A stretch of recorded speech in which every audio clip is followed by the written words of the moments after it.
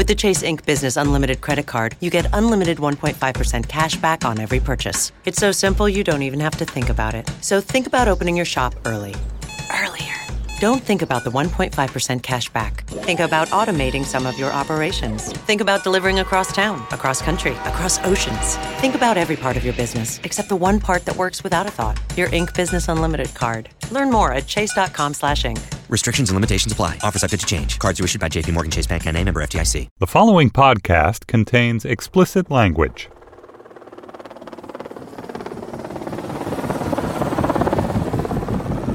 The first round that came hit him.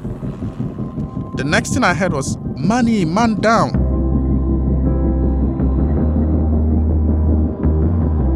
And then he looked at me and he asked me, "Manny, am I going to die?" What answer do I give him? That, "Boss, you're going to die"? That was when I started praying. The Lord is my shepherd, I shall not want. He maketh me to lie down in green pastures. He restores my soul. Yet though I walk through the valley of the shadow of death, I will not be afraid. We kept saying it and saying it and saying it. And when he couldn't say it again, I kept screaming it in his ears. And the Lord is my shepherd, I shall not want. He maketh me to lie down in green pastures. He restores my soul. Yet though I walk through the valley, the Lord is my shepherd, I shall not want. He maketh me to lie down in green pastures. He restores my soul. Yet though I walk through the valley of the shadow of death, Lord is my shepherd, I shall not want. He maketh me to lie down in green pastures. He restores my soul. Yet though I walk through the valley of the shadow of death, I will not be afraid. The Lord is my shepherd, I shall not want. He maketh me to lie down in green pastures. He restores my soul. Yet though I walk through the valley of the shadow of death, I will not be afraid. For thou art with me, thy staff and thy rod, they comfort me. We have this saying in the military: God loves medics. Most of us have heard the stories of combat medics running seemingly through gunfire to aid wounded soldiers, to grab them, pull them out of harm's way. Stories that sound like they came out of a scene from The Matrix, with bullets whizzing by these guys. British Army medic Manny Penwell is convinced that God loves him, and he can tell you numerous times that the good Lord has intervened on his behalf. But don't think that means that God hasn't taught Manny a lesson or two or five about taking his share of the hurt too.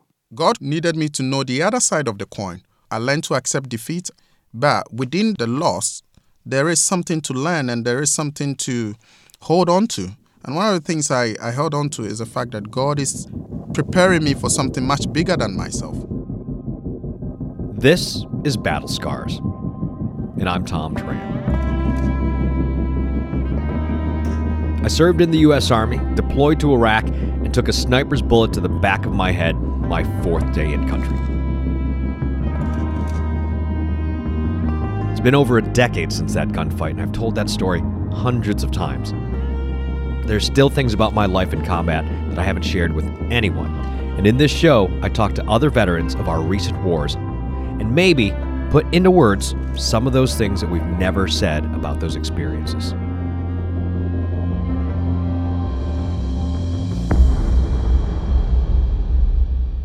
It's fine. I can hear him okay. He's trying to check something on the microphone, so... Oh, yeah, he's probably trying to check your level. You can hear me. You... I went to a friend's wedding. That's the reason I'm late. It was a last-minute notice, and I couldn't say no. That's why you're dressed so dapper. Yes. You're in a nice shirt. I'm in a Def Leppard t-shirt. It's okay. When I spoke to Manny, I knew right off the bat that he was remarkable.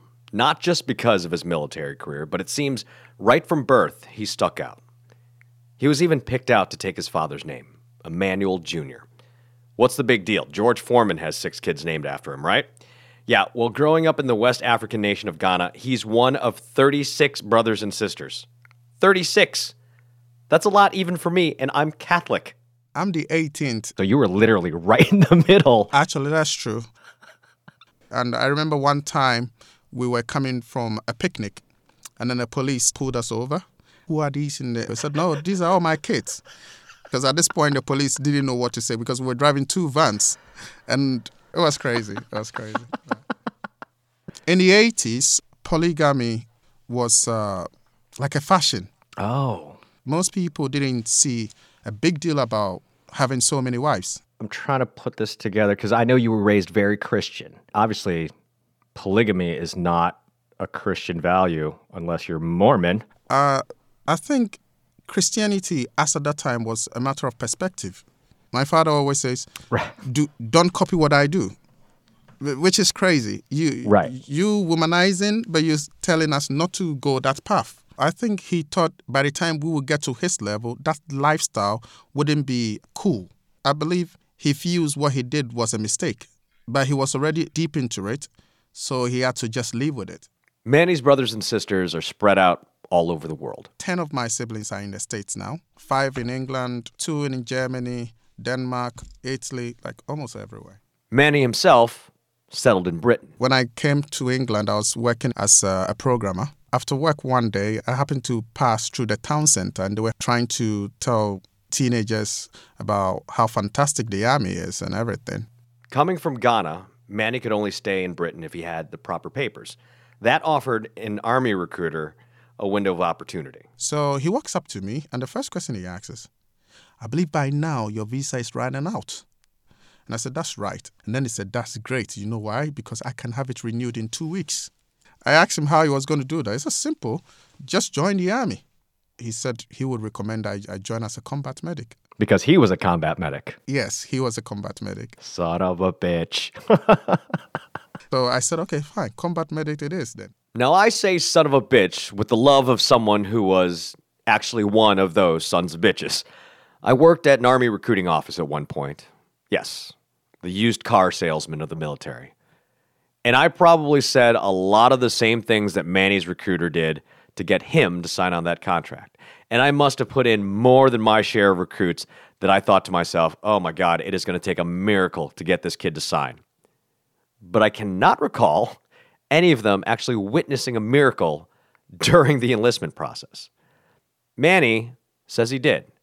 He says that God turned a cup of urine into, well, I'll let Manny explain. The selection changed me a lot. My whole perspective about God, it was crazy. When I went for the selection, when they did the medical tests, I had a kidney problem. What was the problem? Well, it turns out that I have only one kidney. The other one is shut down. And I didn't even know until I went for selection. So the doctor said to the recruiter, this guy can't join. So just when I was waiting for the minibus driver to take me to the station so I could go back, the doctor came back and said, I want to recheck. So to be honest, I took the we to him. Before I took it to him, I prayed over it. And I said, God, I really need to join the army. You need to sort this thing out. And I actually said that. So I gave the we to him. They checked and they couldn't find anything. Then it got to a point, the commanding officer there said, you know what, we've checked it so many times. I believe his kidney is fine. And then I joined. Okay. And now you said that it affected your faith. Was it because that you prayed on it, or how did it affect you? Because I told God I need to join the army. And for him to not make them detect it, it means that he really wanted me to join. I later found out in Afghan that maybe it was for a lot of lives that he made me join. People who got shot, who had no hope, could just look at my face and they feel once Manny says I'm okay, I am going to be okay. Would you say it's just coincidence? I don't think so. Maybe he had a job for me and I didn't know. I was just walking into his plan. So, Manny got to stay in the British Army. And as a fully trained medic, he was soon heading over to the fight in Afghanistan. And if God really did have a plan for him, it was a painful one and a bloody one.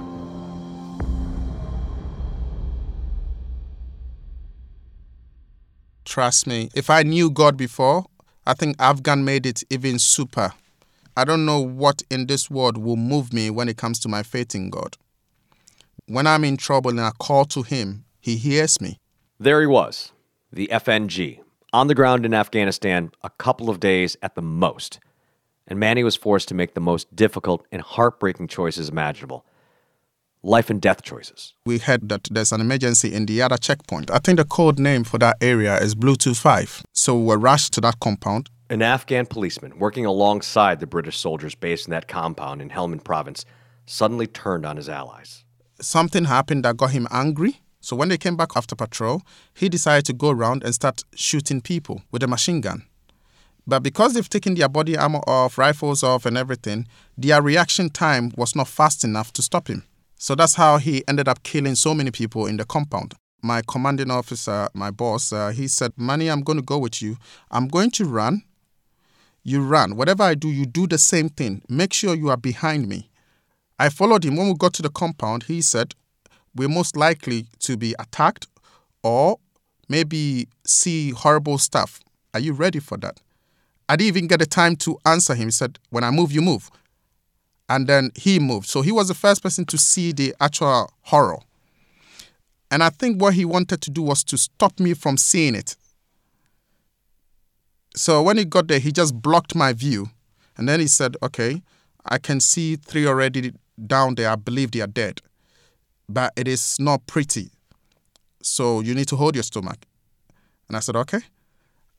Then he gave me the chance to look at it. And to be honest, when I froze for some few seconds because I have not seen so much blood and body parts ripped off like that. And at this point, he realized I'd frozen and then he said, Manny, this is what I'm going to do. I'm going to do the triage.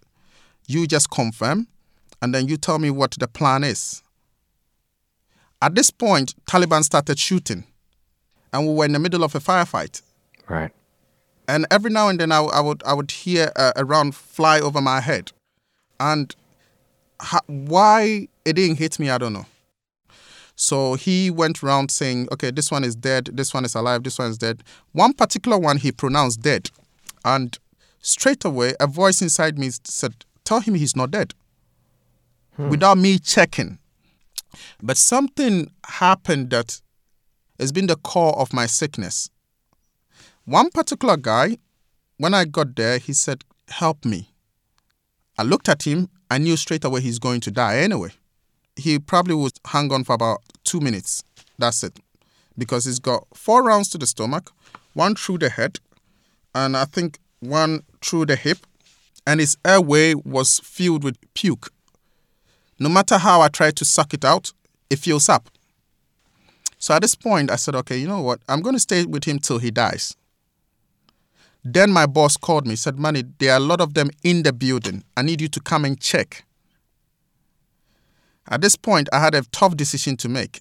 If I move and I come back and he's dead, I won't be able to forgive myself. Mm-hmm. But if I don't go, I don't know the state in which the others are in. Mm-hmm. So he kept shouting, Manny, I told you, there are a lot of people here, because he was frustrated. We were all frustrated because the other guys had to fire back. Right. So I moved, and I can tell you it was not more than 1 minute. When I came back, he was dead. Mm. The guilt I have is I gave him my word that I was going to help him. I didn't do that. Each time I'm angry with myself, it is because of him. I couldn't save him, I know that. But he was hanging on to my face. He kept looking at me. I don't know whether if by holding on to me, he could have lived a bit longer. I have no idea. I don't know whether he had something to tell me. I have no idea. I didn't have an option. I'm under command to do my job. Those people needed help. So how do you reconcile these two? I mean, this is your third day in Afghanistan, and you were making decisions. You were making decisions that people who, I'm just listening to you talk about how you feel about. You're trying so hard to help this guy who he has no hope left. Like, you know that as a medic, you have to make the decision about who can be saved and who can't. And you want to help this guy. But you know there's no hope for him. And how do you live with that? And it's exactly. You're telling me that you have a problem living with it. I'm feeling the pain right now about the decision you had to make.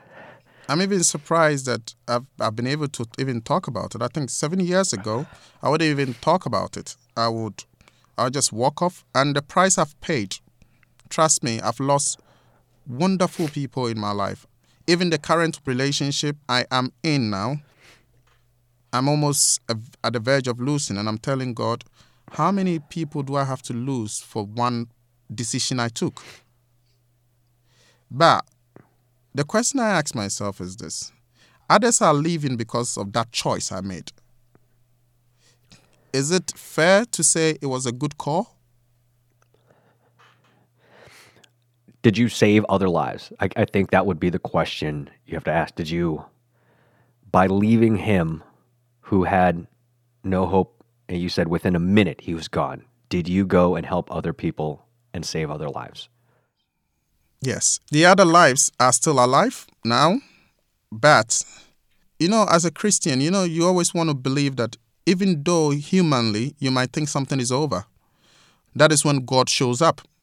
So with my beliefs and everything, I had a feeling maybe if I had held on to him, I don't know what miracle I was expecting. I mean, imagine 4 rounds to the stomach, 1 through the eye, and I've sucked so much blood, puke and everything, and still it's filling up. I'm wondering what kind of miracle could have saved him. However, the fact that he said, help me, he believes that I can do something for him. And he wasn't asking for much. He held my hand. I remember holding his hand like this.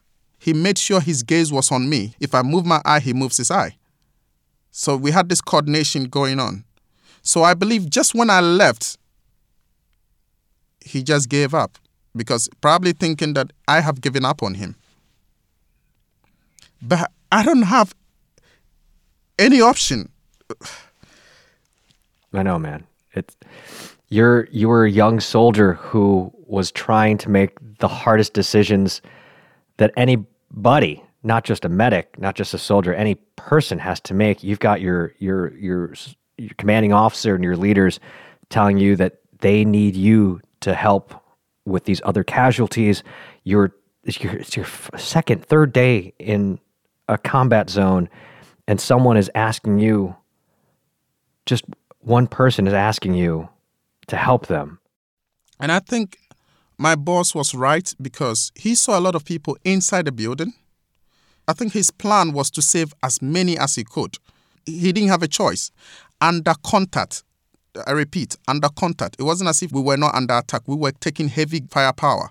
So he was doing 2 things at the same time, ordering the guys who were firing him back and sorting out the casualties at the same time. Right. What hurts so much about it is the fact that this particular incident won't go away. Every day I walk around thinking, could I have done something for him? Could I have saved him? Was it the right decision? What would anybody do if they were in my shoes? Anyway. Thank you. First of all, that story made me. It's hard to even describe. I mean, I was trying to hold back the emotions that probably are only a fraction of what you feel on a daily basis. Yeah, but I corrected it. I corrected myself that day. I remember an incident that same day. There was a guy upstairs called Woody. And I think he had as many as 8 rounds in his stomach. When I got there, he asked me for water. Now, having failed with the guy downstairs, I wasn't ready to fail again. Mm-hmm. I knew if I give him water, it's going to cause a lot of complications. But he kept asking me for water, and I had to find a way of convincing him that I'll get him water as soon as possible. So to make me feel a bit better, I decided that if we are to evacuate that guy, I want to be with him all the way to the nearest medical center. It made me feel a bit better that, okay, fine, I made a mistake the first one. At least I've corrected this one. And to the glory of God, that guy is still alive. For all the shitty darkness of that day, one spark of good did shine. An intense bond of friendship formed between Manny and his boss, Captain David Weissman. And if you share Manny's worldview, you might thank God for that kind of silver lining. But if you've learned anything from this story so far, you'll know that what can be given can be taken away. Tell me about David. your mentor. He was the captain, the one that said, if I move, you move, yes, right? That man is an amazing man. I don't know what I would have done without him. One thing he did that impressed me, that he's got my back, was after the reinforcement came, the commanding officer, he saw me and then he said, "Soldier, what are you standing there for? Put the bodies in the body bags." Then my boss jumped onto him. He said, "Sir, he is not doing it." And the major, at this point, you should have seen the look on his face. Who are you to tell me he's not doing it? Then he said, "Do you know what he's gone through today? Find someone else to pack the dead bodies." And he told me, "Manny, go and sit in that corner. If you need anything, you tell me, I'll get it for you." That's a damn good leader, man. I'm so glad as an NCO to hear that you had somebody like that, next to you, leading you, because that's what leaders are supposed to do, man. Yeah. That was my first week. I've been through a lot. I'm a broken man. And I'm afraid to tell somebody that, okay, look, I am really cracking. And then there will be nights he will come to me and tell me, "Manny, anytime you need anything, just come to me." We are literally the two people who had to see all those things. I'm just a private. He didn't have to fight my corner. That was when I realized for this guy, I would do anything.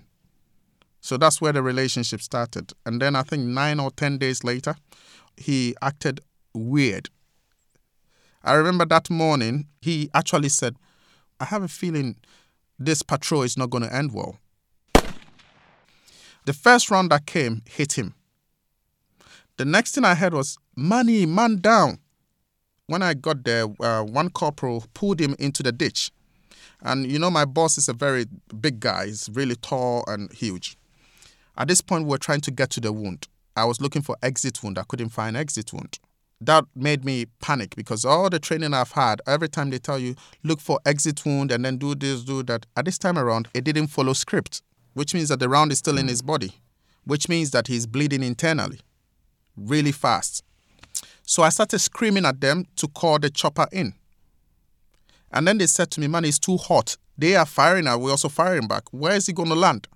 And I told them, if the chopper doesn't get here, we're going to lose him. I think this time around was just emotions raging. And then he looked at me and he asked me, "Manny, am I going to die?"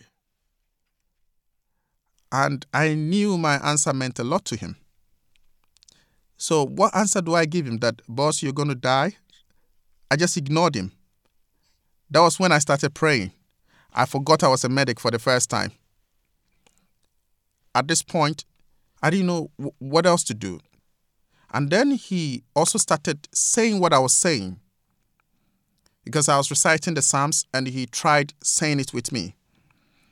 Every time I say a psalm, "The Lord is my shepherd, I shall not want," we kept saying it. As soon as it ended, I would shout back at them, "When is the chopper coming in?"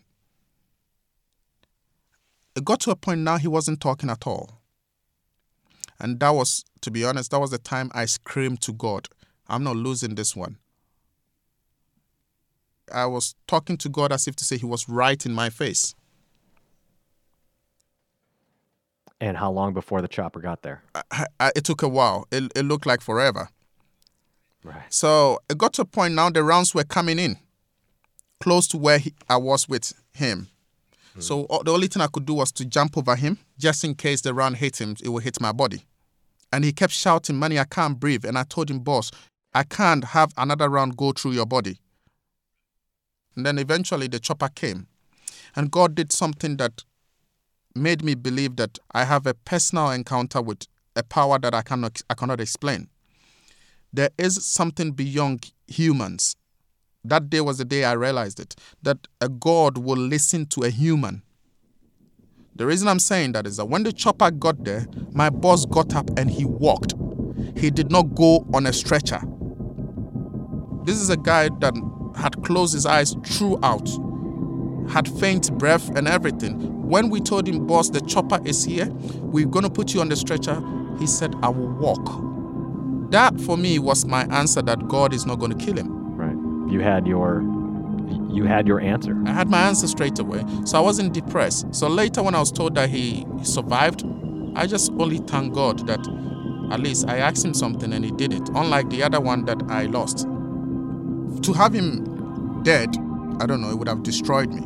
And when he left us, we were never the same again. We couldn't fight effectively like we used to fight because he's always coming up with jokes about, when I joined them, I was so pious, I didn't know how to swear.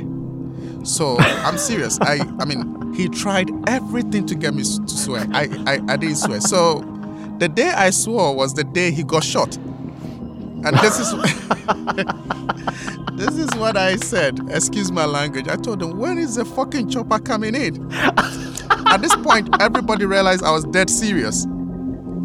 That just made me feel so much better, man. It feels so much better.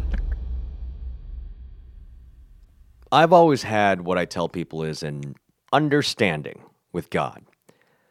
I was raised Catholic in a non-practicing Buddhist household. I was engaged to a Mormon. I dated a wonderful Jewish girl for a really long time. And I spent most of my early 20s being hunted by radical fundamentalists trying to kill me. So my relationship with organized religion has always been tenuous at best. Kevin Smith's film Dogma actually made more sense to me than the decade I spent at Catholic school. But I do remember very clearly at basic training turning to the faith. For the first time ever, I went to services because I wanted to, not because the nuns told me I had to, because I wanted to find a higher power to get me through what, at that time, was the most challenging thing I'd ever had to do in my life. Because let's face it, I was a kid from the suburbs who joined the army during peacetime. I didn't have a lot of real challenges before I was 18. And despite my tenuous relationship with the faith, occasionally, I still do turn towards the unknown for guidance. Manny just had a better line of sight signal to the Almighty. His signal was always strong and just grew stronger with all the challenges that he had to face. It's made him a stronger person. Honestly, I can't say I've had that same kind of connection in my life. I found it through talking and sharing my life as a soldier and a musician and a comedian. But I can tell you that whenever people hear that I got shot in the head in Iraq, they ask how I survived. And I just tell them, the first sergeant in the sky didn't order me to report yet. What's that? I got shot in the head in Iraq? Yeah, I did say that kind of nonchalantly, didn't I? Well, you'll hear about that soon. Thanks for listening to Battle Scars.